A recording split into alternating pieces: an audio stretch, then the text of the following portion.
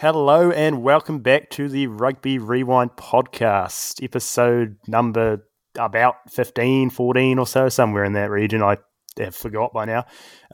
We're joined by Toby as per usual, so g'day Toby. Hello, welcome back. And we're joined by a special guest today, actually, a bloke with over 13,000 followers on Instagram now, a few thousand on YouTube, very committed footy fan just like us. Welcome Max from the Black Jersey. Cheers for having me, Ben and Toby. Pleasure to be on, boys. Happy to have you. Been a while coming, eh? Been in the chats with you for a while, doing a few things here and there. For ages, I was waiting, and I'm happy to finally be here. Spin some yarns about some good players, all that kind of stuff. Yeah, I mean, it's a cracking game to get you on for. Like, you look at it as just a New Zealand Cup final, a decent game, nothing too special. But then you just see the lineups. As it said in the commentary at the time, 13 past or present All Blacks, plus a few that have gone on to become All Blacks since this game. So it's Wellington versus Waikato from 2006. Definitely one of the better NPC games in the professional era, I would imagine. A cracking crowd to go with it as well. Sell-out game. Everyone was just loving the atmosphere, mate. Oh, yeah, I got notes on the crowd before the game even kicks off. It's just so good to see all the kids out, the face paint and the wigs. Oh, it's just so much going on. It's unreal. You just simply don't see that anymore. You just don't. Even at a final nowadays, NPC final, you probably wouldn't even get that. 25,000 fans, full Waikato stadium. The cowbells are going off, which would probably do my head in personally. But they like it. So it's fantastic sight. It's a special atmosphere, really. Yeah, and it was mentioned in the commentary too, the day before the All Black side was named, so you could tell some of the players were having their last crack at sneaking into the side. So it was for sure, some of them were real fired up. They were just playing like their lives depended on it. Ma'a Noru was smashing it. David Donald was playing so well. Sione Lauaku was pretty physical as well. So real. Jerry Collins did not take a backward step as per usual. No, such a tough man, that guy. I mean, just by some of the names we've reeled off there, you can tell this is not your standard NPC teams. Sure. So, Toby, do you want to take us through, are you doing the Wellington or the Waikato? I'll go through the Waikato if you want. Yeah, take us through the Waikato lineup. They are. I mean, both sides are equally, have got equal quality in them, let's be honest, based on the number of All Blacks. But some of these names, I mean, nowadays, you just probably wouldn't see this amount of All Blacks playing in the NPC. Well, every now and again. Simply don't get allowed to, do they? No. Every now and again you might, but I mean, for this amount of them, no way. So this was almost like a Super Rugby game, like Chiefs versus Hurricanes almost. But let's have a look at the Waikato lineup in the front three. Craig West, Tom Willis, Nathan White. Tom Willis, nice Dunedin man. He's actually from Dunedin. I think he played... was he? Yeah, I think he went to King's High School, Ben. Not no B's guy. I don't know if he's a nice Dunedin man if he's gone to King's, but yeah, we'll let him away. We'll let him away with that one. Of course, Nathan White went on to have a few caps for Ireland as well. Yes, he did actually. Yeah, he played pretty much almost all of his rugby except for Chiefs and Waikato in Ireland, didn't he? I think he played over almost 100 games in Ireland at the club level as well. So he's a pretty good player. And then in the locking partnership, it was John O'Gibbs, Keith Robinson, some big names there as well. Yeah, so Jono, that is a mongrel. So they were taking no prisoners in that game, mate. They were going off their rockers, weren't they? Yeah, they are a bunch of... They just bring the fight to everything. Yeah. Oh, you bet, mate. And I don't know if you heard about Robinson as well. This is his kind of first few games back. He missed the entirety of last year and most of this season too because he had a back injury. He was very close to retiring because of it. But you couldn't tell in this game, eh?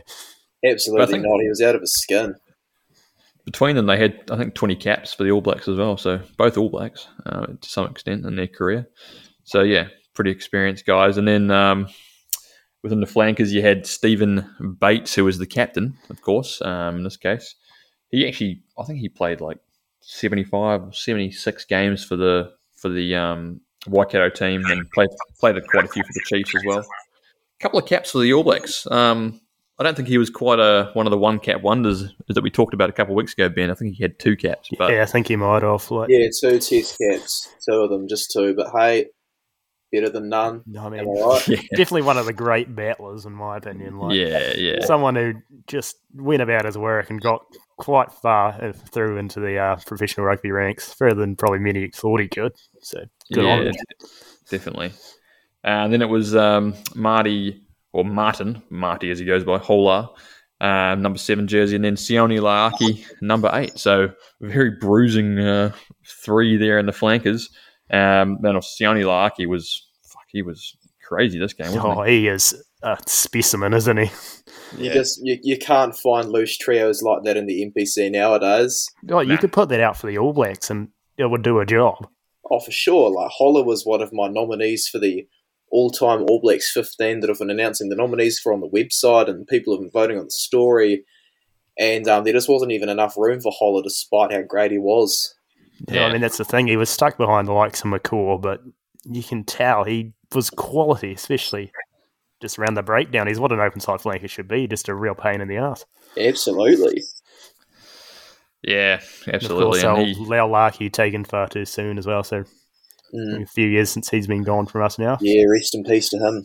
But, yeah. It's good going back to watch him.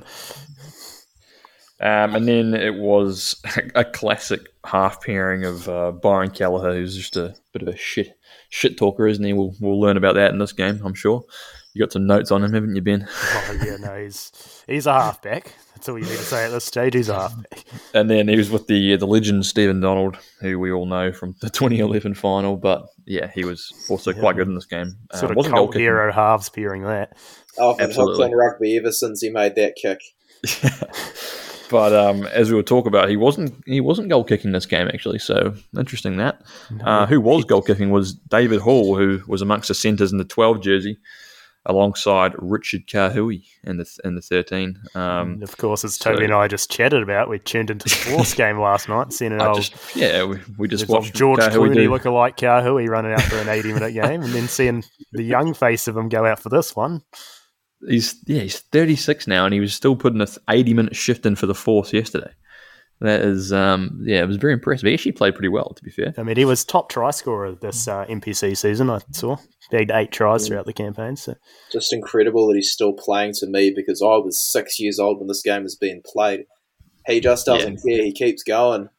Yeah, he's stuff. great. Yeah, he's a special player, Kahui. Sure. And then in the back three, Sivi Vatu, enough said, really. And then, Sosisi Anisi on the right wing. And then he's one of the one-cap wonders, old Sosini Anisi. Oh, did he get a cap as well, did he? Yeah, sure did. Okay. Interesting, I didn't know that. And then a fullback, Mills Millionaire. So, enough said there. Again, great lineup. I mean, let's be honest. How is this playing in an NPC match? I just can't comprehend it, hey? Nowadays, Aussie wouldn't release all those guys, but Teddy's like, nah, mate, you go ahead, you get that trophy. Yeah, I'm looking at the lineups, and I think Craig West and Tom Willis would have been playing. Nathan White, possibly. Outside of that, not too many. The rest of them are pretty... They're all maybe David Hill and Anisi would get a game, but... Most of them are around the All Blacks, yeah. I'll run through the substitutes as well. You had Scott Linklater, Ella de Malmonch, which is a classic name from Rugby Challenge. An interesting point about him too, actually. Notice they've got 2 hookers on the bench there. Oh, they do actually, yeah. De Malmonch covered prop in his day as well, so obviously they wanted to squeeze Linklater on the bench, so... They had Toby Lynn as well, and a young Liam Messam in the 19 jersey. Speaking of young, the next guy looked quite young as well, actually. Oh, Brendan Lennon. Full head of hair on him at this stage in time. That shocked me when he came on. I've only ever remember him from having absolutely no hair at all. Well, literally the World Cup the next year is bald as they come, so I don't know what happened. Nah, it did look like he was losing. Yeah, I mean... He didn't quite have a dag level receding hairline, but it wasn't far off. Yeah. I mean, it comes down to whether you'd rather that or a silver fox like Richard Kahui. I mean, what would you prefer? I mean, Leonard pulled off the bald dome. If anyone can do it, he can. Oh, some beautiful shiny heads over on him. Yeah, definitely. And then it was Dwayne Sweeney, who actually played quite a few games for Waikato after this. Another Waikato legend, actually. Yeah, he was quite young. For quite a while. I think his last game was against the British and Irish Lions in 2017. So sounds about right. Pretty long career on that one too, eh? He would have been quite young then. I think he was only like 21 in this game. Yeah, it would have been, yeah. Another one that didn't seem to age either. He just kind of ticked along. Mm. And then it was last position there was Roy Kenny Canelo. So, that was the Rugby 08 position. legend, that guy. Yeah. Never really turned it out on the field, didn't get much chances, but boy, was he a gem on Rugby 08. And then, of course, coached by Warren Gatlin. So there you go. Yeah, arguably the biggest name of the lot. In the end. Yeah. Absolutely. The guy's the most decorated head coach of all time in terms of trophies won. So, imagine that. Like, and then with the next coach, we go to Wellington. We move over to John Plumtree. Now he's an assistant for the All Blacks. I mean, two stacked coaches to go on with the lineups, isn't it? Yeah. What's happening to the coaching talent in this country? Like, goodness me. Yeah. You've got these two guys in the NPC 15 and a half years ago, and now what have we got? Jeez, with this logic, Bath, we might see Ryan Martin as the All Blacks head coach. We had Ryan Martin kidnapped for a time. Right. As long as it's not Fozzie, I'm fine with it, eh? You're not a Fozzie fan, eh? I guess we'll move on to Wellington today.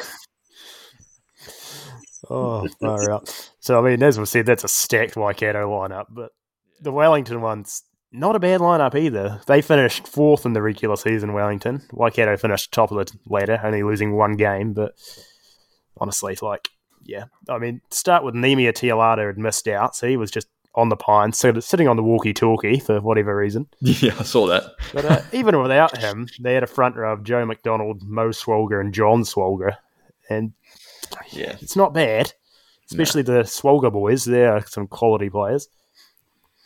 In the locks, you had Ross Filippo, as Max has mentioned earlier, got a few caps for the All Blacks. Very good player on his day, Filippo. Wellington legend too.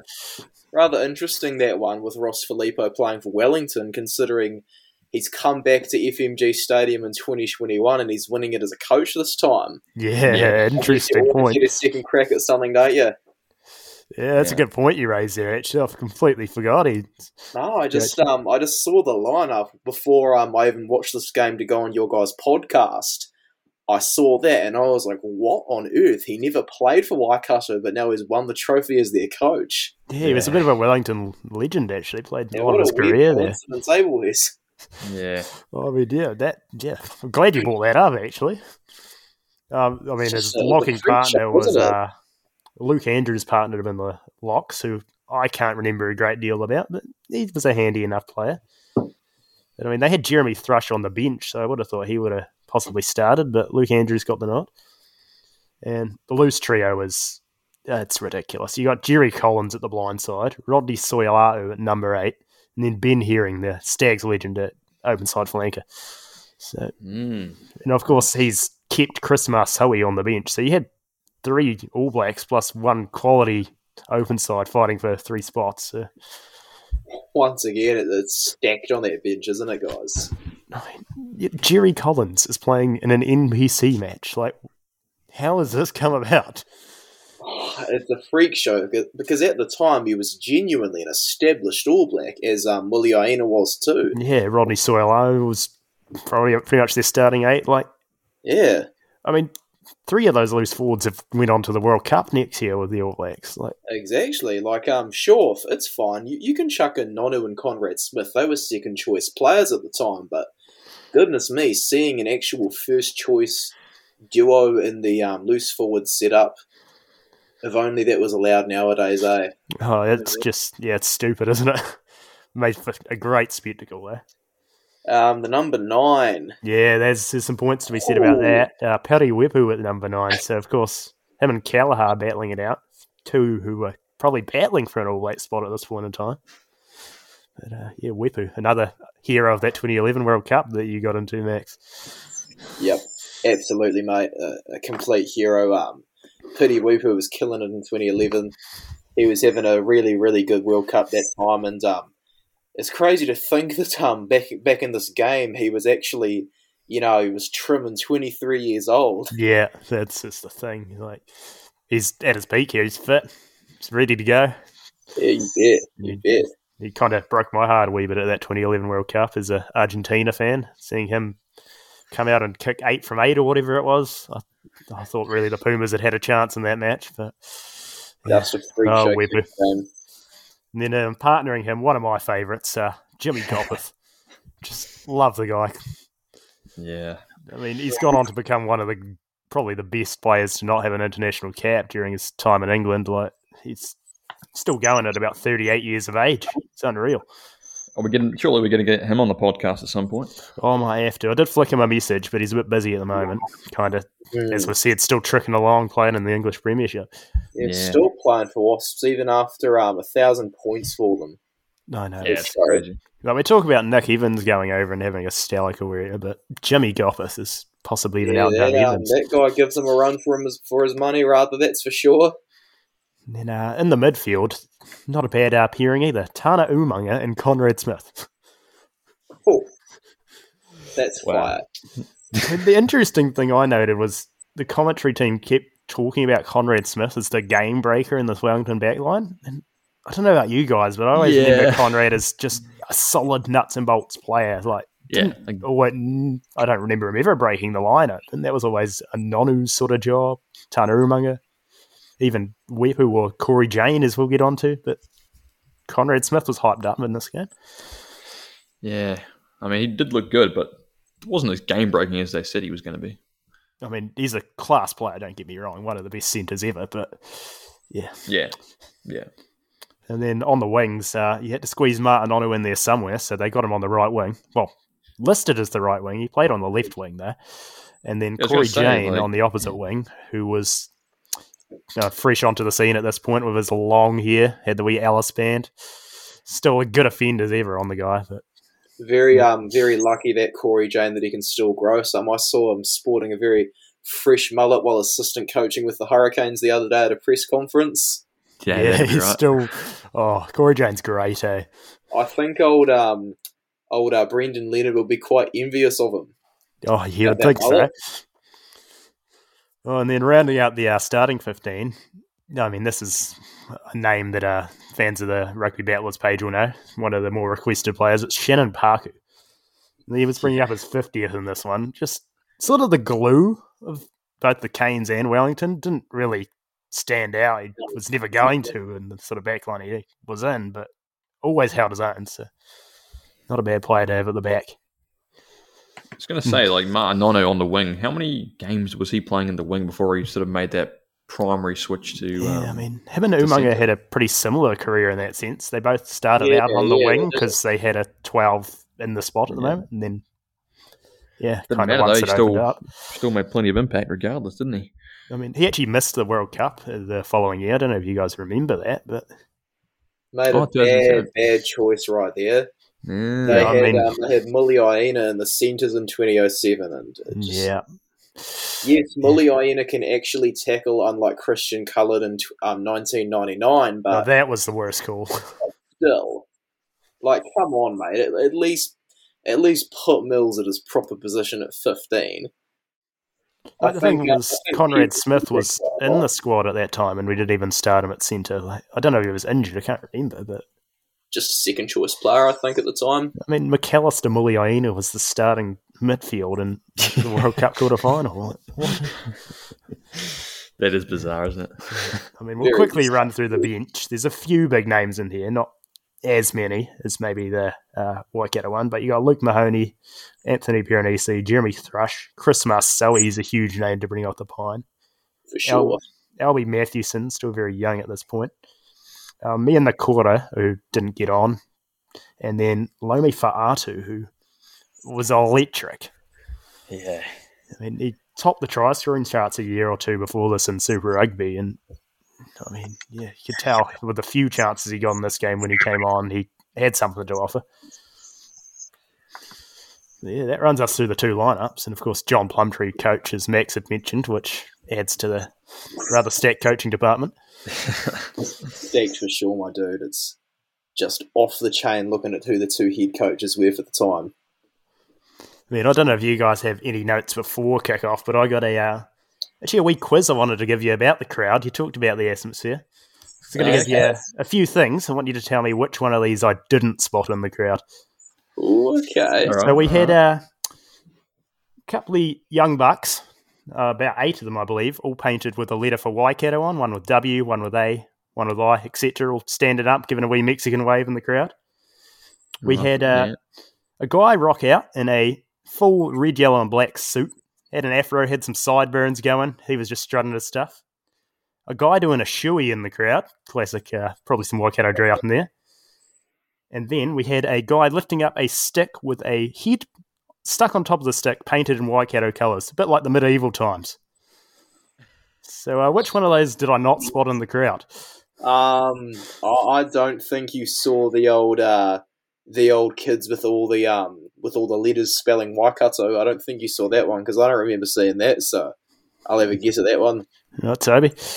I have a guess at the shoey. I didn't see a shoey, and I think I would have spotted the shoey if it was there. Yeah, I mean, I know you've got a keen eye for a shoey, and unfortunately you're right, because I didn't spot the shoey either. But I wouldn't have been surprised to see it. Oh, no. Yeah. I mean, the one that shocked me the most was seeing just a stick up good 3-4 metres in the air with a head stuck on top of him. Like, yeah, that is this? Interesting. Yeah. I don't think health and safety would have allowed that today, would they, boys? Yeah, unfortunately not. I'd love to see that sort of crowd nowadays. It's just really added to it. Absolutely. Everyone is too busy on the phones nowadays. Sure, I've got an excuse. I've got to update the black jersey. I've got to do player ratings, but you leave me alone. No one else has the excuse to sit on their phone during a game. Yeah, just be in the present, hey? Like, enjoy it. Sure, man. I thought another thing to bring up before the start of the game was the advertisement and the sponsors. Like, they were classic, eh? Video Easy was the main sponsor. Yeah, I've got that down. That shocked me. I love to see it, though. Not even United Video, eh? Like, Video Easy. They got liquidated last year. Like, come on. No, but like 2006 would have been their absolute peak trading period because that was just before streaming and internet really got to the point where it is today. I so don't they think Netflix had even been founded by that point. So. It was founded, but it was not like today. Like, they literally delivered DVDs as well. So. Yeah, I think they had Fatso in New Zealand, which was the same thing. Delivered DVDs. That's bringing back some memories. I forgot about that. They got liquidated a couple of years ago as well. Oh, how good was it rocking into a United Video or Video Easy on a Friday night, grabbing a wee PS2 game or a wee new release? New release for $6. Very, very enjoyable. Go to the candy section. Rugby though. Yeah, I always check the special interest section to see if there was something there. I was a big WWE fan at this point. So so was I. I know the South City and Invercargill United Video had WWE, mate. So that was my go-to. That was me as well. Oh, how good. I should do a WWE rewatch one day, eh? No, we should. We'll do a couple of WrestleManias maybe. We Royal Rumble consisting of Super Rugby players this year. Who would take it out? I reckon... Ooh.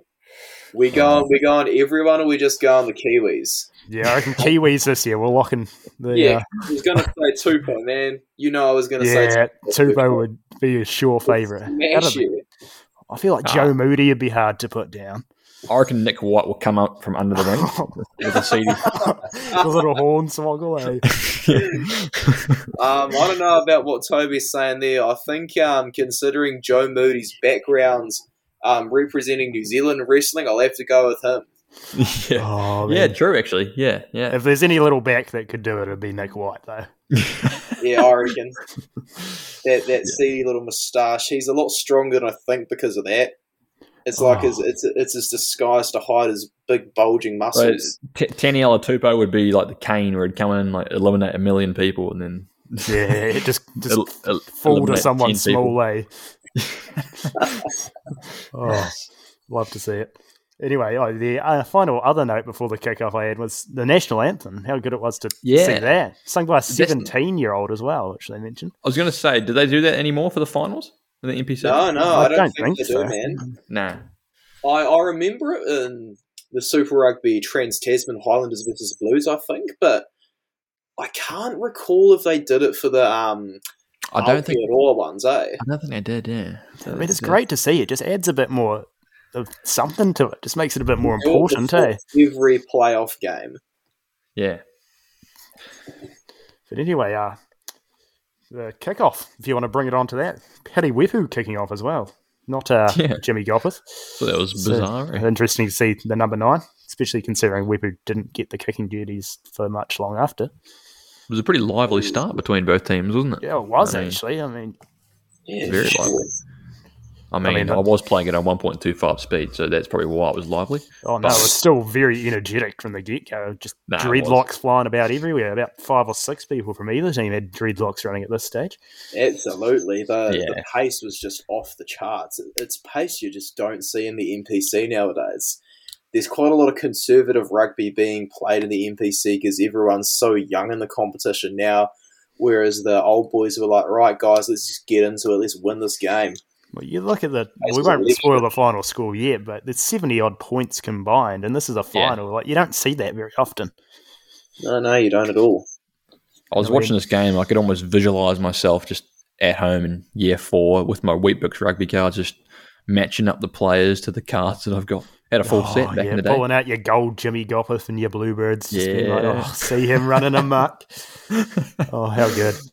Classic. I mean, the energetic start was a bit much for old Jimmy, actually, because 2 minutes in, he's got my first little mishap, actually. I want to say he's attempting a chip, might be a grubber. To be honest, I don't know, because he kicks the ear. So it wasn't the flashiest first nudge from Jimmy. No, but in terms of chips, there was a pretty good one thereafter, about 2 minutes in, when Corey Jane did a bit of a chip and chase, didn't he? And it wasn't actually a bad effort, but he couldn't regather it. But if he almost did, and it would have been a try for sure. But not a bad effort from old Corey. Kind of back and forth from both teams at the start. I don't know if you noticed as well, actually, not the players, but the ref was old Bryce Lawrence. Yeah, I saw that. Of course, hated by... Africans would not have liked that at all. Yeah. And I checked because I was like, he must have been young at this point, and he sure was. He started his Super Rugby reffing career the year before, so this is kind of his first ever major match he was in charge of. Goodness me. Okay. I mean, didn't get as much backlash in this one than some other ones down the line, but... No, old Austin from Bok Memes, you're familiar with him, right? Yeah. Can imagine he's not a fan. He's made plenty of content about that 2011 World Cup against Australia. He reckons we paid Bryce Lawrence. Well, we are not paying anyone to help Australia, I'll tell you that much. No way. Yeah, I mean, I don't know if you guys had anything before it, but the first kind of points of the game about 7 minutes in. Yeah, no, that's all I've got. Jimmy Goppeth. Yeah, it wasn't too much of an exciting penalty. It's literally 5 metres out right in front, and Goppeth bangs it over. Bangs it over with that bizarre kicking technique that he had. Yeah, did you notice his kicking technique, Max? It's an unusual one, but hey, Dan Bigger's even more unusual, so you do I was going to say it's not a Dan Hawkins or a Dan Bigger, but it's certainly an interesting one. But I don't know if you guys have ever seen old Rob Cook, a guy who used to play in, I think, kind of championship in the English divisions. He used to kind of do the splits before he kicked it. It was something. It's the most unique one I've seen. Yeah, I think I can see that. Yeah, no, I'll have to flick you a link later. Entertaining. I mean, he must pull a hammy before he goes to kick the thing. No, nothing a good deadlift won't fix, mate. She'll be right. Yeah, I mean, surely. And there was another potential mishap from Paddy Wepu not too long after the penalty. He went for a box kick, and what do you know, Keith Robinson's head's in the way. So it was a pretty powerful kick as well. Bad luck there. Entertaining for the crowd, though. I mean, it almost resulted in a try to Waikato, to be fair. They just scrambled it out, but far out. Yeah, Goppeth only got it 10 metres out or 15 minutes out, I think. So yeah, he sliced a few kicks in this one, eh? Yeah, wasn't great, but they got it back after the line out, and he cleared of the game. But I think he made it to the 22 this time, so they got it out to some extent. But a few there was a lot of quality around, but there was a few average passes and average kicks flying about the gaff to start the game. Yeah, you could tell they were a bit nervy. Nerves in that though, yeah. Yeah, it's interesting seeing all these All Blacks who had probably played in, no offence to the MVC, but probably much bigger matches than this, and you could tell they were very nervy about this one. Oh yeah, definitely. I guess with the NPC, because it's more of a provincial thing rather than a franchise thing, you you just get a bit more of the tribalism going. Like, yeah, fair point. As a Chiefs supporter and a Hawke's Bay supporter, I feel like far more into it when Hawke's Bay are playing because it's more of a localised thing. Yeah. So I think knowing their genuine communities were watching maybe contributed a bit to the players' nerves. Like, Waikato definitely grew into the game as it went on, eh? Yeah, certainly you could tell once they kind of got over the nervy start, they were really good. Yeah, definitely. But it's interesting you mentioned the MVC and how kind of together they are, especially at this point when they're allowed all their players. Like, yeah. And it was not as much chopping and changing around the regions as there is nowadays. Speaking of All Blacks making errors, Sibi Vatu dropped the ball at this point, didn't he? I mean, after a pretty shocking pass from another All Black, Mills Miliaina, I think it was. Yeah. It's just the nerves, isn't it, guys? Yeah. It didn't take them long to resurrect after that, though. It was about 3 minutes later. The first huge moment of the match happened. Don't know if any of you had anything before that, but if one of you wants to run through what happened off that Waikato line out about the 22. It was a lovely wee set piece, wasn't it? Sort of out to the number 14, Anisi, and then he just goes straight through a gap, lays it off to Kahui on his inside, and Kahui goes straight over. Yeah, pretty much untouched. I mean, the D was pretty average from Nonu and Baku. And the commentators mentioned that. They said, it was pretty questionable defence. They kind of both shouldered a side of him each, and he sort of just pinballed away and popped it up. Like, but there was a communication error there. Yeah, it's quite comical. It looked like, but there was quite a few tries in this game where the defence was probably less than optimal. But I quite enjoyed this one, especially because I was watching Kahui the day before for the Force, and here he was running away. He just simply wouldn't have been able to do that. Seeing what he could do at his prime, just when he's got legs. To be honest, though, it's classic Kiwi rugby. Everybody has the exact same tactics. We all just attack. Yeah, that was great. I mean, it made it a good watch, didn't it? Far out. Definitely. Sure. So exciting. There was some physicality in there too. Like, they were not taking it lightly. Old Joe McDonnell. For those who are listening, his son Jermaine Ainsley plays for the Highlanders nowadays. He came off after only 20 minutes. I completely forgot. The game was so physical. He was not looking good. It hit him pretty hard this game, old Joe McDonnell. Yeah, I felt kind of sorry for him too because you tell he's visibly injured. They're trying to keep him on for another scrum. Yeah, he's like, well, no. He was just trying to stay on, but he was like, nah, look, I got to come off, boys. My leg gone. Yeah, it was far out. I think he was getting into a bit of the old age by that point, wasn't he? Yeah, I don't know how old he was at this point, but as you've mentioned, he's Jermaine Ainsley's old man, so imagine if he's kidding around in 2006, he wouldn't have been that young. Old Jermaine was probably about 10 by this point, so... Another OB's boy, actually, Jermaine.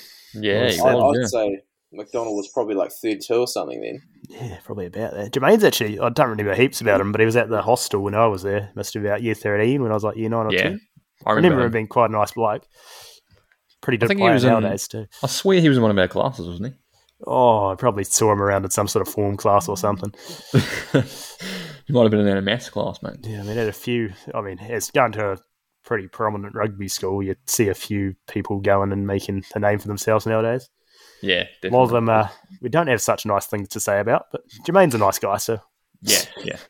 It's just a shame that he played his first 3 tests for the Wallabies, but hopefully number 4 is going to be in a black jersey. I mean, I wouldn't write it out. Like, he's still got a few years to try get a black jersey, man. Doesn't he?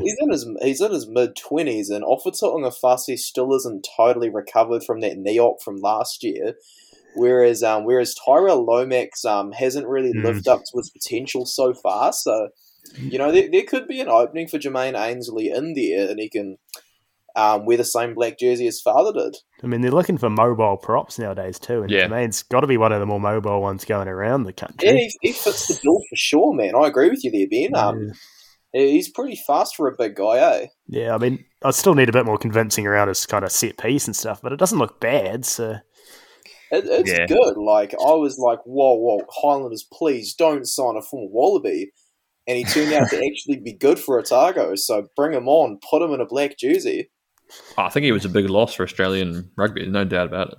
No, absolutely it was, yeah. Yeah. Kind of had his first few caps, as you mentioned. He kind of just got injured and fell by the wayside. But it was a shame, really. I want to point out as well, guys, I want to point out the biased commentary. The commentators, the whole time in the first 20 minutes, they were just slagging off Waikato. Oh, they sure were. They were just talking so much crap, saying things about, they're not really in the game so far, yada. Suddenly, excuse me, mate, we're seeing some pretty good rugby by the end of that first half. They're saying that, and Waikato are up 7-6 at this point. Like, yeah. I mean, I don't know about you, Toby, but I kind of just somehow didn't recognise the biased commentary. I think we're just so used to the Aussie commentary that are standard for biasness. Yeah. Looking back now, yes, they were clearly in favour of Wellington, but absolutely, I'm scarred by Australian commentary. Yeah. Oh, actually, it hasn't been too bad recently. The last couple of days with the commentators like Sean Maloney's not too bad usually. Oh, I do like Sean Maloney, the old Rugby HQ top fives. Want to see a bit of them in my time. Yeah, they need to bring them back. They were good. Oh, absolutely. Yeah, start making some of your own, Max, I reckon. Old black jersey top 5 moments. It's hard to get the footage, though. That's the only thing. Yeah, that's the problem. It's all good to put it on Instagram because I don't make money off Instagram, but you got to be pretty tough with your YouTube channel. You just get flagged. I'm so against the whole highlight reel thing because you see all these people who have no rights to the footage and that because of people like them, they come down hard on people like me who are just trying to say, hey, look, this is how this play was completed by this player, because you got to break things down so that some people understand how the play worked. Yeah, you need to use your footage under fair use, but they don't seem to let you. Footage for that, and so lucky fair use is a thing. Nah, but Sky needs to be held accountable for the state of rugby history, because they don't make it easy to go back and watch old matches or anything like that. We struggle with this a bit, don't we? It's not good. There's a few out there, but a lot of them are uploaded on random channels that I don't want to mention because I know they'll get taken down. The problems Sans are, I find, because it's Super Rugby footage in particular that seems to get targeted. Yeah, I know. The Sanzar thing and the Sky thing, Sky's actually not too bad. I think they're great people there. I know old Squid Rugby talks about it a lot. Are they paying you to say that? I've just done a couple jobs and stuff with them, and they're pretty good behind the scenes, eh? Yeah, I imagine they are. I mean, it's a pretty quality product they put out there. Let's be honest. The visuals that they do are good, and we watch.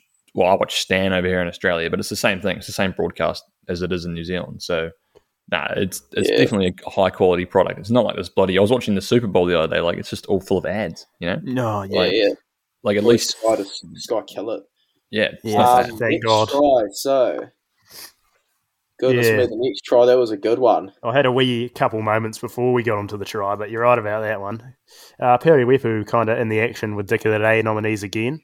Not on his own this time, but once again it comes off a box kick as he boots it into the crowd and scones an unsuspecting security guard on the back of the head. So, security guard got a falcon. The crowd loved it. About a minute later, Ross Filippo gets in on the act as he gets up and starts walking backwards to get in the D-line and just trips over the ruck. So, they're all in the firing line at this point in time. No, thanks for reminding me of those. But you can get us onto the try now if you like, Max. You can Nonu was Nonu. I've said it earlier in the video. He was just having a stormer of a game. And of all the players who were passing to him was old Rodney Su'uyalo. This is the 33rd minute we're up to for those listening. Nonu just had an absolute stormer of a try over here, didn't he?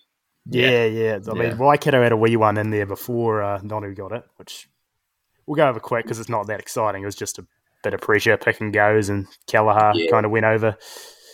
Just the mongrel he is, goes over in between two tackles. But get back to Nonu's try because that is worth talking about. Yes, my dude. Just a brilliant try. Nonu, I think in this game was this is one of the games where he was starting to prove the doubters wrong.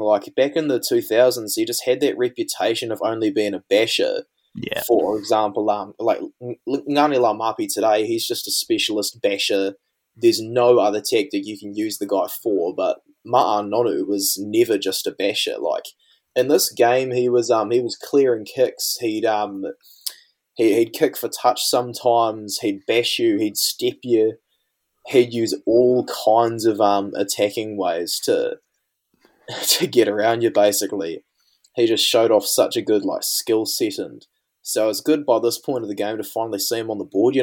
Yeah, and I mean, as you mentioned, Soilau with a decent wee break in there too. Like, of all people to be going through a hole and feeding a draw and pass, you did not expect it to be Rodney Soilau. Soilau was literally playing like a centre in this play, wasn't he?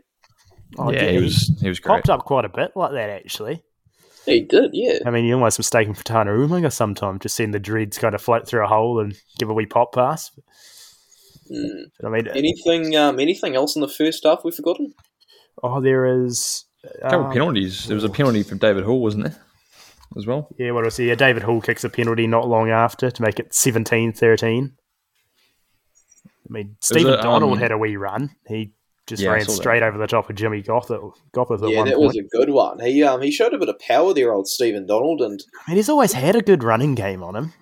He's quite big for a 10, so it was good in this game to see him kind of impose it. At 6'3", he's a pretty big 10, Yeah, and I mean, he shows it too. He always hikes the shorts up as high as he can to show off those old pasty white thighs of his.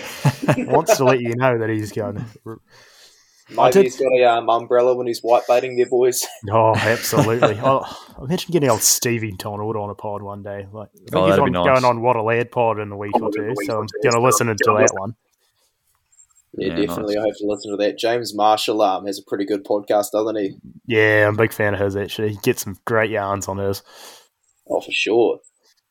Did have another couple moments before the half. Yeah, I had one with Nono as well. Do you want to take Nono's moment? Because, just that bit of a scrap before the half-time break, 39 minutes, and looked like there was a couple of punches thrown. Yeah, I'm convinced he threw a wee punch in there.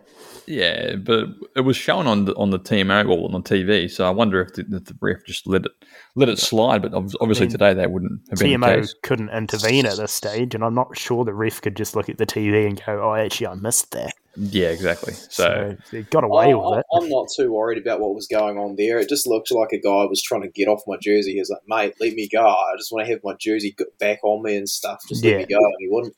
I mean, just a bit of argy-bargy. You get that. Yeah, rough and tumble, yeah. Nah, the handbags, I'm sure a few of these players are familiar with. Yeah.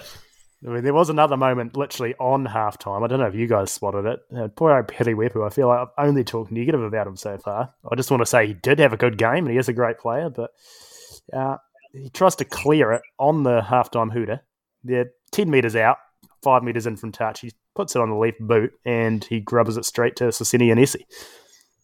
Yeah. So I don't know how he missed touch from there, but Anesi just about goes in for a try and kind of gets bundled out. So yeah, unlucky. He got away with one. But I mean, that brought us to half time. I think it was 17-13 at that point to Waikato. Yeah. Yep. Yeah, second half starts off with a bit of a roar. I mean, even half-time had a bit of a roar. There was a fireworks show going on. Yeah, I think you don't see often. Well, you don't see that in anybody's Super Rugby final. We need to do that. Oh, next thing we'll be getting, I mean, who have we got in New Zealand? We'll get Dane Rumble back out, I reckon. He can do a half-time show. That's all we got to offer around here. No, we can get like Nico Walters, I'm sure he'd be keen. Yeah. I mean, you compare our names to like the Super Bowls, eh? We got Lord. Maybe we'll convince her. Oh, the budget doesn't quite stretch that far, mate. I think she's too Americanised, to be honest. People would forget her lyrics. Actually, did you see that story last year? I want to say it was the Super Rugby final. Someone convinced them that Bruno Mars was coming for a halftime show. It's just some random guy emailed in and convinced the Super Rugby media. It got onto the news and everything. It was like, that is a classic. You got to love a bit of the stirring, eh? It's crack up. Yes, second half. Yeah, so I mean, take it away. We have Waikato. They reach the Wellington's 5 metre line or so. They have a scrum 5, and old Marty Hola kicks the ball through the scrum. Byron Kelleher sprints towards it, jumps over for the try. pretty crucial try there by Byron Kelleher rather for his second day. Oh, Yeah, yeah. definitely. This is a controversial one. There is no way in anything that this is a try nowadays. How does that even allow? It's in the scrum, not even hooked back by the hooker yet. Marty Holler sticks his boot in and just kicks it straight through. Kelleher gasses Whipper, and what do you know? Such a good try. I thoroughly enjoyed that, man. I actually loved it because, Marty Holler, yes, it's cheating, but if you're not going to get pulled up, go for it, mate. That is your job. Would you argue just a classic open side play? Sorry, go ahead there, Toby. Would you argue that he didn't ground it with controller? Because he just sort of fell on the ball, didn't he? Yeah, it was interesting. I think I don't know. He definitely didn't have control to start with, but I don't know if his hands actually touched it. He kind of just slid over with his chest for a few metres and then... I've seen occasions where the whole grounding with the chest has been allowed before. I've seen players like Tawara Kurbalo and Ryan Crotty do that before, so... Yeah, okay. If they can do it, then I guess old Byron Kelleher can do it as well then. Yeah, definitely. It was a good try. You definitely got to give the ref some sort of Dick of the Day nomination for that, though. Yeah. I don't know if he wins it, but if you're missing that, it's hard, I suppose, because you're watching a lot going on, but... Like you said, no TMO in your ear at this point, is there? So, not for play-to-play, just for... when it's requested. So just a wee note as well that old Lelaki didn't actually come back out for the second half. I know we talked him up a bit in the first, but he succumbed to an injury, just like McDonald. So, as Toby mentioned, a young Liam Messam was on at the boot of the scrum at this point. Yeah, he looked pretty good as well. Looked very young at this point. I think what led to the scrum actually was a bit of a comical thing too. I didn't quite really see what happened, but kind of Donald butchered some sort of pass and the cameraman got... I presume taken out because we got a shot of the sky for a few seconds. Yeah. It's fun. I've had that happen myself. I was working for Skies at a Hawke's Bay game, just as a camera assistant, making sure the sideline cameraman doesn't trip up. And I was just holding the cable up, just reorganising it. Ball came along and was going for miles, so I just put my hand up and stopped it. Oh, I love that. It happens all the time, mate. It's a bit of an interesting one. I'm surprised some cameras haven't been broken by it. I mean, they're so close to the action, as I'm sure you've experienced. They're literally on the touchline. Yeah. Even better view for the cameraman because they can actually look in through the lens and the eyepiece and stuff. Yeah. Just a shame I haven't done that yet. Yeah, you'll get there one day. I need to give my douche of the day. I'm just saying douche because I'm Christian, guys, for those who are listening. Same point. I need to give my nomination rather to Sitiveni Sivivatu. We're at the 47th minute now. Massive overlap. There's two Wellington players, and Sivivatu has two of his Waikato teammates outside him. So one of the Wellington players is able to tackle both Sivivatu and one guy. But if Sivivatu delays the pass a bit, then it's a 2-on-1. But he doesn't. He throws the ball into touch. Yeah, when it's this tight, you'd think he's got to be doing better. As an All Black winger. Yeah. That's just why wingers shouldn't pass. There should have been a centre where he was standing, man. Yeah, it's a good shout. Speaking of players that shouldn't pass, the commentary team also props shouldn't be in that passing motion either, because there was a wee stage where both the Waikato props ended up out wide. And inevitably the ball ended up with a no-look pass into touch. Not too shortly after that. Got a bit loose before things tightened up soon after.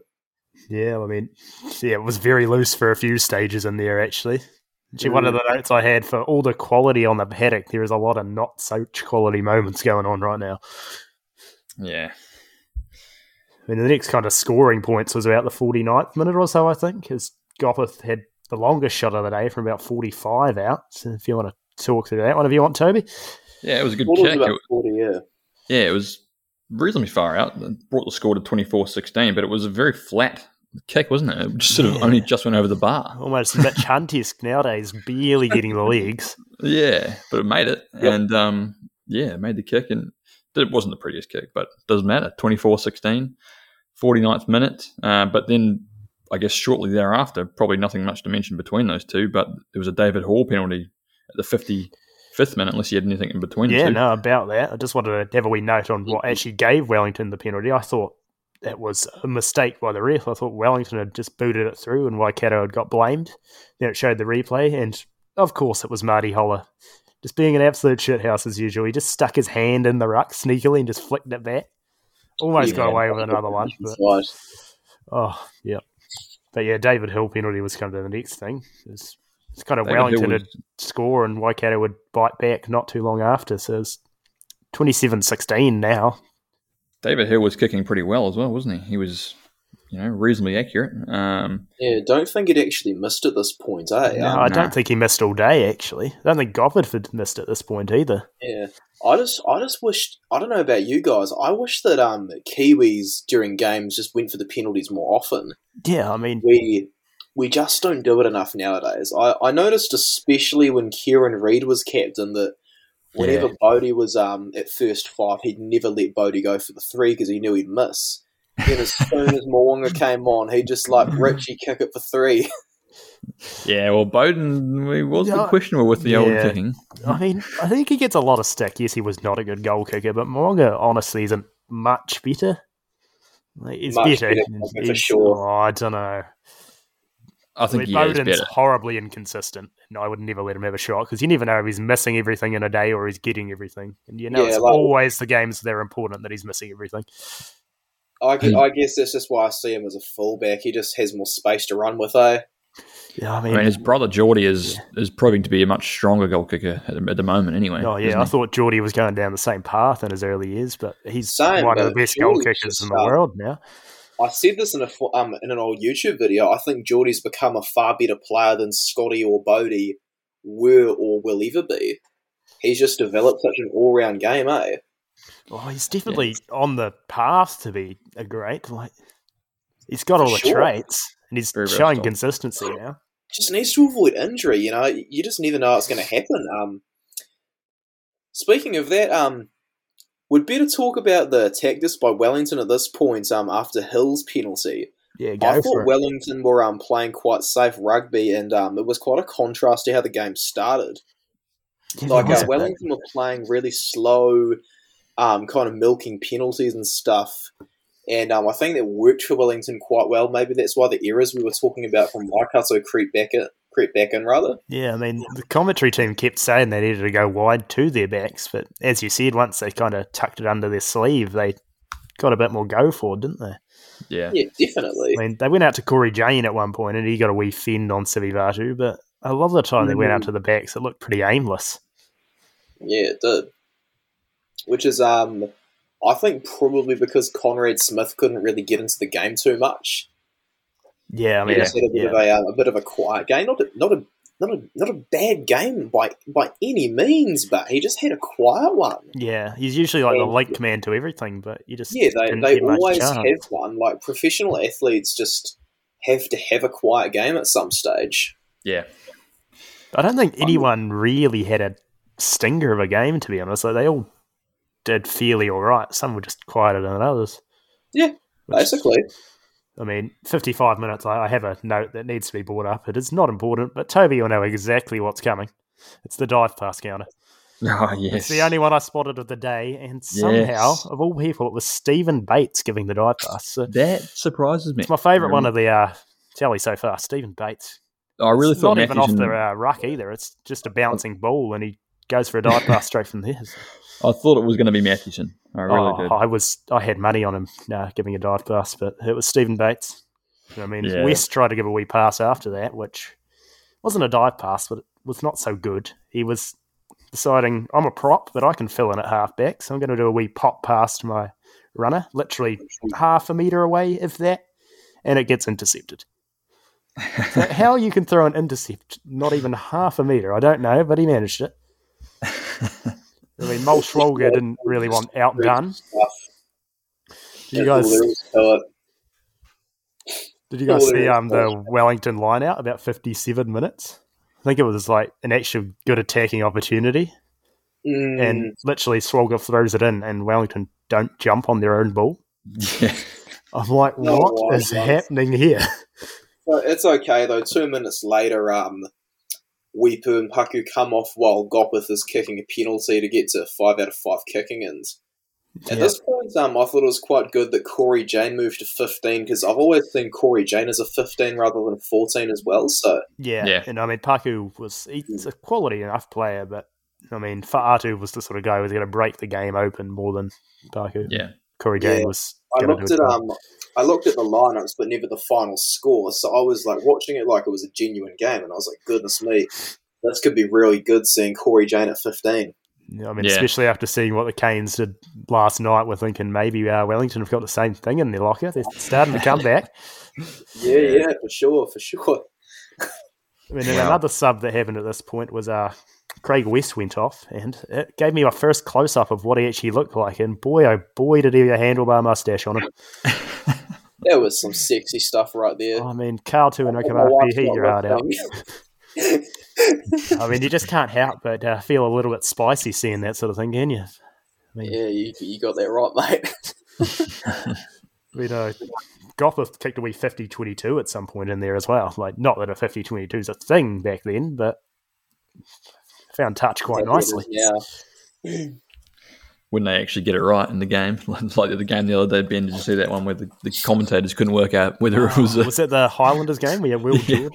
I remember that now from Friday, yeah. Yeah, they were going back and forwards whether it was a 50-22. Bit of a dicey one, that one, wasn't it? Yeah.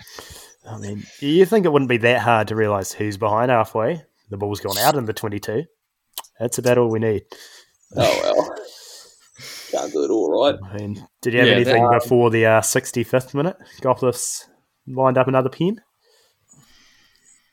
Nah, that's pretty much all I had. But he, lined it up, and it looked like he was going to slot it just hit the post. But the commentators, bit of a commentator's curse, I guess, because they were talking about his accuracy at this point.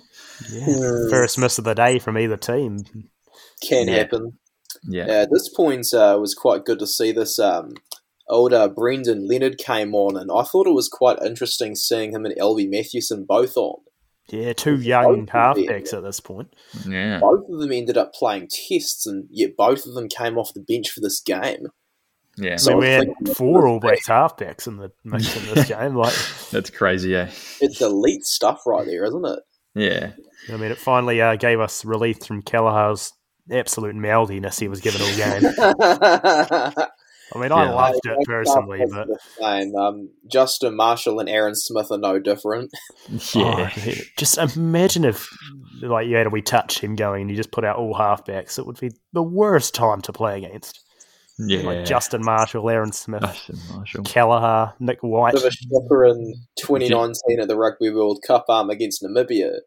TJ Perenara came off the bench to play 10, and Brad Weber came on to replace Aaron Smith. You'll love it. Yeah. Then TJ gets this mean-ass try. Yeah, TJ and Weber just do their thing and score. Yeah, buddy, George Bridge comes in to clear out at the ruck, and Rico Ioane plays halfback to Weber at 10 and Perenara on wing. Yeah, the sort of things you can only do against Namibia, eh? Yeah, bro. Yeah. Oh, that was some game, eh? Geordie Barrett started 10 in that game too, I remember. Interesting one. So, are we going to get on to the winning try? I mean, yeah, you can talk us through that one if you want, Max. Me? Go for it. Keith Robertson does a backwards roll in the lead up to this try, so that's what you'd like to know, that Keith Robertson's got a bit of acrobatics about him. Toby and Ben and myself were just talking about the halfbacks for you guys listening. And yes, it's one of the halfbacks that we were just talking about that ends up scoring the winning try. It's very interesting to see the way this guy played it as well. It was Brendan Leonard crossing the line for the winning try for Waikato. He showed quite a lot of power for a halfback at the time because he actually smashed Tana Umaga on the way to score and dropped a bit of a Julian Savio-like shoulder on the way. A few forwards, I think, missed a tackle as well, which is why it was Umaga trying to stop him and hold him up in the first place. Yeah, I mean, the likes of Jerry Collins, Rodney Soilao, and Umaga all in and around him, and somehow Brendan Leonard, of all people, has gone out on top. I can't remember which forwards were getting in there, but far out. Like, that was some try for a halfback, wasn't it? Oh, yeah. I mean, I struggle to believe it was Leonard. And I know I literally just watched Leonard go over in this try, but it was like, there was no way Brendan Leonard is showing that sort of strength. And the sort of defenders. Thing, though, is there's a few more tries from this point. You had a point to bring up, Ben? Yeah, I mean, it was 34-19 at this point, and that was, thought it was done and dusted. But, yeah. I mean, as we've seen from Wellington sides not too long ago, it's clearly not done and dusted. No, not at all. I mean, not anyway. I mean, Waikato had been doing the hard yakka, as the commentary said, but Martin Onu, Max's man, Toby, I mean, all of our man, really. He's a quality player. Literally 2 or 3 minutes later, he injects himself into the game again. Chris Marsoe makes it through a half gap and pops it 3 to Nonu, who's 50 out. I think still a bit of work to do because Donald's coming across. Should be able to cover him, but Nonu gives a bit of a stutter step. Donald looks like kind of like a wee under-13s player. Like, there's a big guy come at me. I don't really want to tackle him, but I'll stay kind of near so it looks like I'm doing something. And Nonu goes over untouched. At this point, though, Donald was fine with missing the old tackle. Yeah, he was like, we're up 34-19. We don't need to do too much. So Nonu goes over for what was actually quite a good try. Actually, he showed quite a bit of pace. Yeah. It's a second of the game. First fives aren't generally known for world-class tackling by any means, are they? Yeah, outside of Johnny Wilkinson, there's not really many that are known for good D. Okay, never mind Dan Carter. I mean Dan Carter, he's another ball game. He doesn't count too much. He's just, But, I mean, that kind of brought it slightly back. It's 34-24. You thought, maybe, just maybe. Especially the sort of quality Wellington had. Although Gopeth he already missed a penalty at this point, hadn't he? And now he's missed a conversion. So he's left 5 points out on the field. So 5 points missed, and of course 7 points almost gifted to Waikato with that earlier try Max spoke about with Marty Holler poking it through. So Wellington could be feeling a bit aggrieved at the moment. Yeah, it's the small things that really win you these games. Yeah, absolutely. Yeah. Next play was David Hill. Yeah. This was the final points I think he ever kicked for Waikato, because after he played a single test this same season, he went overseas, I think. Yeah, sounds about right. Yeah, and David Hill slotted 100 career points against Wellington. Pretty special milestone. Wow. Okay. So yeah, that was a big one, eh? I mean, that kind of put it out of reach. Put them, 13 points up. Yep. So, yeah, I think it would be 10 by this point, eh? I didn't keep notes of the final scores or the current scores as I wrote my notes down.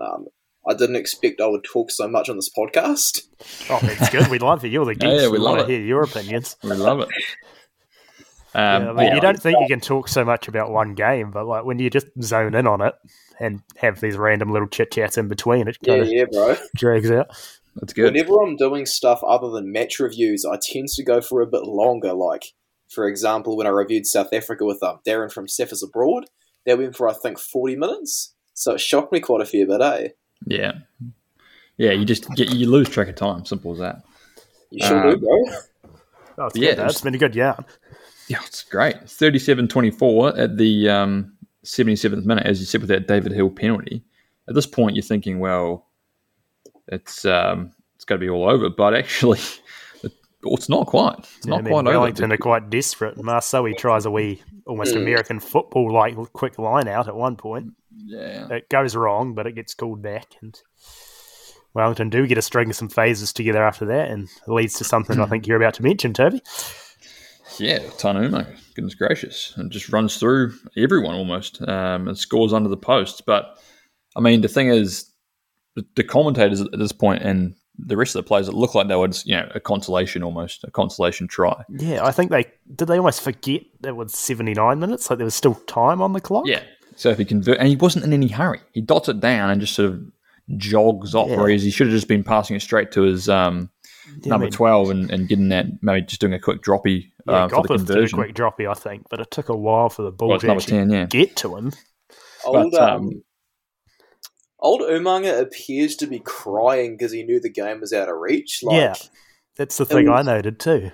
Yeah. It's all well and good to think you can score after the one last kickoff, but normally it's unassailable. So I think Umaga had just accepted defeat and was having a bit of a cry. I think you have to go in thinking you're still in this. Like, Wellington, both teams kind of looked like, oh yeah, it's game over. Like, but when they scored that try and converted it, the Waikato team were sort of saying to the ref, "Why can't we just boot it out into touch?" And it's I'm glad over. you bring this up.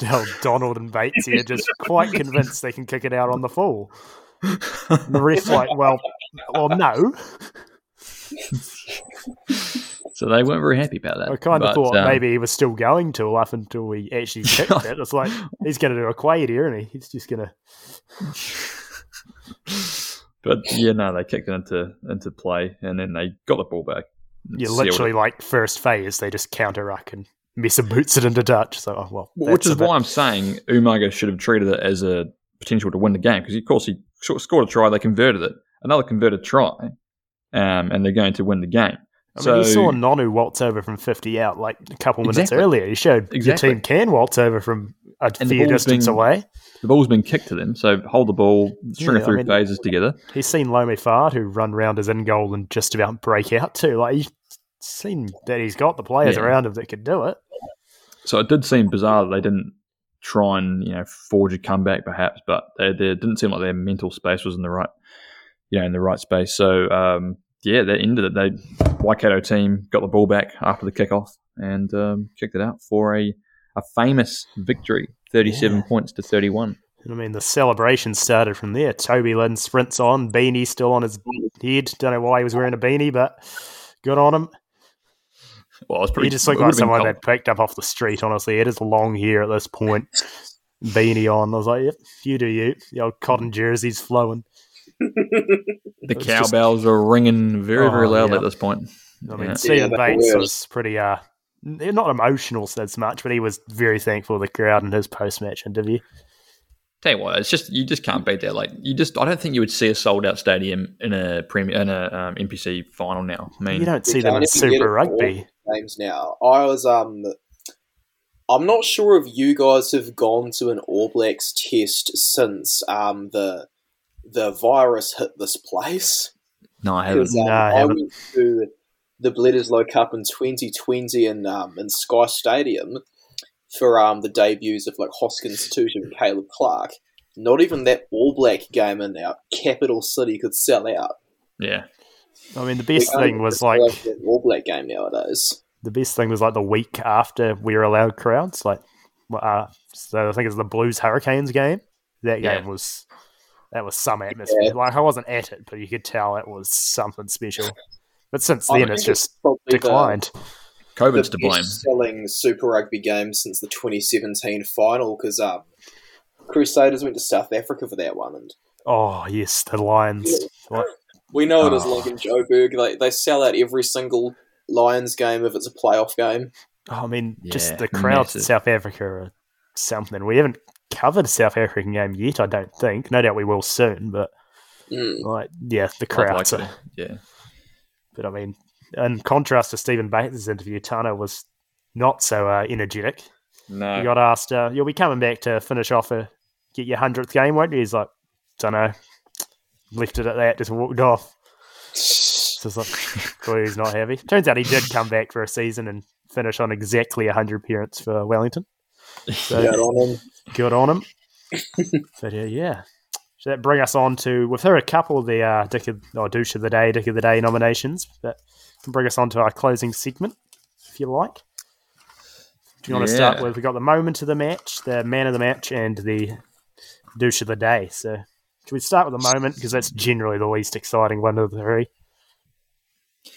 Yeah, I'm going to go for, there's a couple of options, obviously, but I think the one that you got to look at is that not necessarily the best moment, but the moment that defined the game, I think, personally, is that we kick through in the scrum, and then when Kelleher dives over to get that try. It's probably not a try today, but I think it was missed in this game, and I think that's one of those turning points where if it was picked up and they didn't score it, who knows? I don't know if Waikato would have won this game. Yeah, I don't have anything more to add.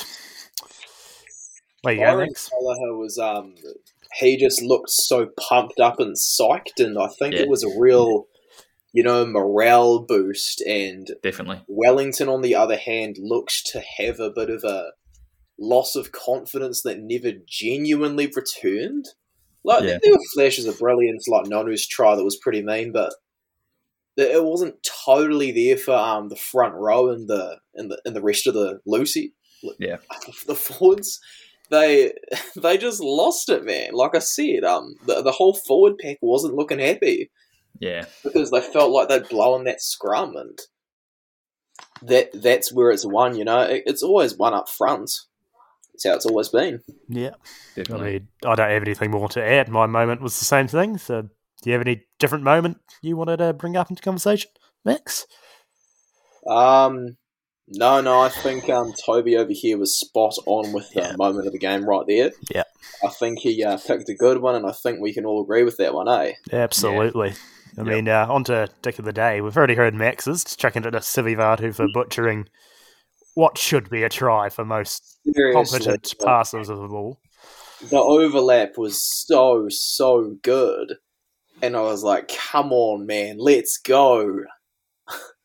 It just didn't happen because wingers shouldn't pass. I mean, evidently not. It's fine, I can say that my dad was a winger. Right. Toby, who did you want to there's always a couple of nominations. The commentators always get a nomination, don't they? Let's be honest. Oh, they always chuck some sort of throwaway line in there. Biased commentation and going on. Wasn't too many throwaway lines that I had to note. Neither. Not as many as the Aussies give us, anyway. But I think I'm going to choose Piti Wipu when he booted that ball to the back of his teammate's head. That was quite funny.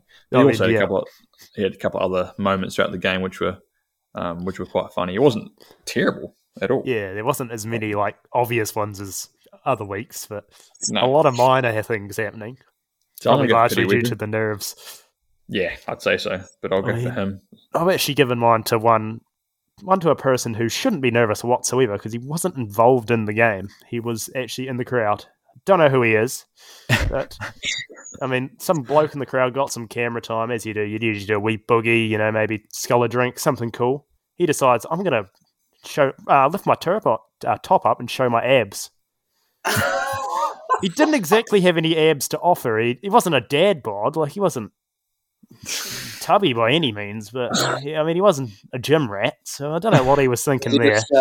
Was he just a bit of a soy boy or something? Yeah, I don't know. He was alone too. He didn't have his peers egging him on. He was just this lone guy. So. Yeah, you hate to see it.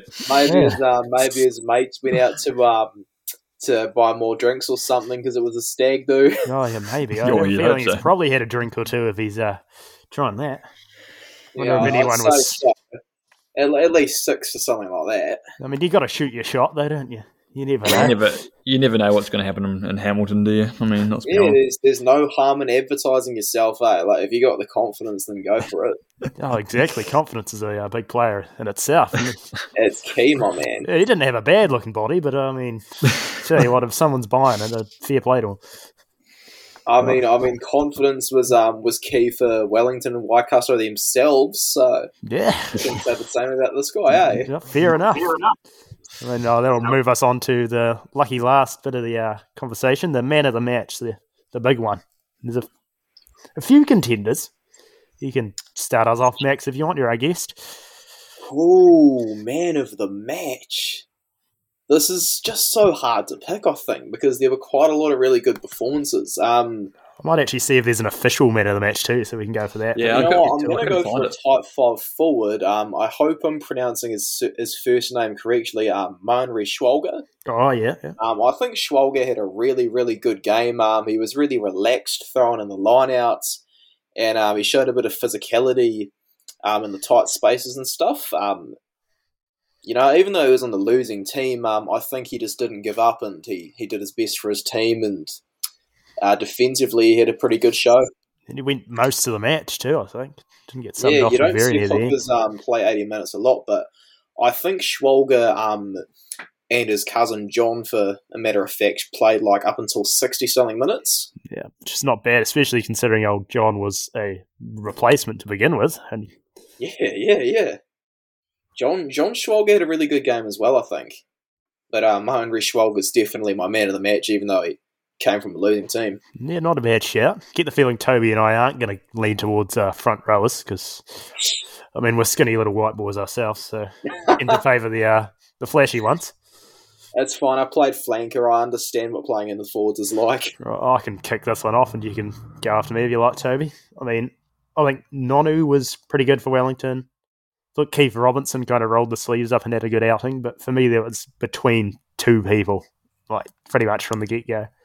I've gone Kelleher in second, but my man of the match is Marty Holler, I think. He was just everywhere on both sides of the ball. And, I mean, I just loved him doing exactly what a flanker should be doing.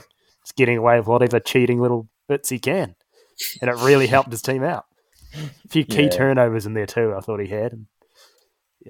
And of course his Waikato headgear. I mean, that was something in itself. You've got to love someone repping their team on their headgear. Always enjoy seeing some of that. I mean, my favourite was old Victor Matfield's headgear back in, I think it was 2015. He had the Safa flag on his headgear. Yeah, that was so good. Or Nguyen from USA, he had the USA flag headgear. Just love to see it. I enjoy that stuff for sure, yeah. Right, Toby, who have you put into your man of the match contention? Well, there's a couple of options. You've already mentioned them all pretty much, both of you guys. But I'm going to go for Byron Kelleher. He's a serious shite talker, as we know, throughout the game. But he did play very well. And like you said, Max, he was hyped up the whole time, especially after that questionable try. But he was hyped up, and he got his team into a good mindset and scored a couple himself. So he was running the cutter, so to speak. But he couldn't have done it with the rest of his team, so I think there's some other good options there as well for man of the match. But for me, I'm going to go for Byron. Fantastic shout. Well, I mean, cheers, Max, for coming on. It was great to have your insights. I mean, it's good to have someone else to listen to other than us for an hour or so. Yeah. And it makes it no worries, boys. It's all good. I mean, I'm sure most people know about your page, but do you want to say give it something? A plug if you want. Yes, it is. The black jersey, I founded that when I was about to watch the World Cup in 2019. It was a few weeks away, the World Cup. I was like, I got a spare Instagram page. I'll start an All Black fan page. And today, somehow, it has 13,000 followers. I just started off making funny memes and stuff, and now I've expanded to YouTube. So search up the black jersey on YouTube as well. And me and my team, we write articles and stuff. So I've basically set up a website for like up and coming journalists who are like high school age or so to hone their craft and all that. Good stuff. Most of the articles so far from me, but a young guy I've got called Troy. He's writing the player ratings for the Hurricanes right now while we're making this podcast. So nice. Yeah, just giving a few opportunities to people who are keen and stuff. And if you're ever keen to support me, just head over to YouTube, Instagram, or the website and say, hey, I love your work, bro, or tell me what to improve on because I want to get better. Yeah, he's definitely got some quality stuff. Right, thanks for having me on once again. Right, cheers. We should hopefully next week have a couple guests lined up. I think we got Hicker Elliott joining us on the podcast, so it'll be a big one. Former All Black joining us. So have a tough time deciding which games to take a look back at.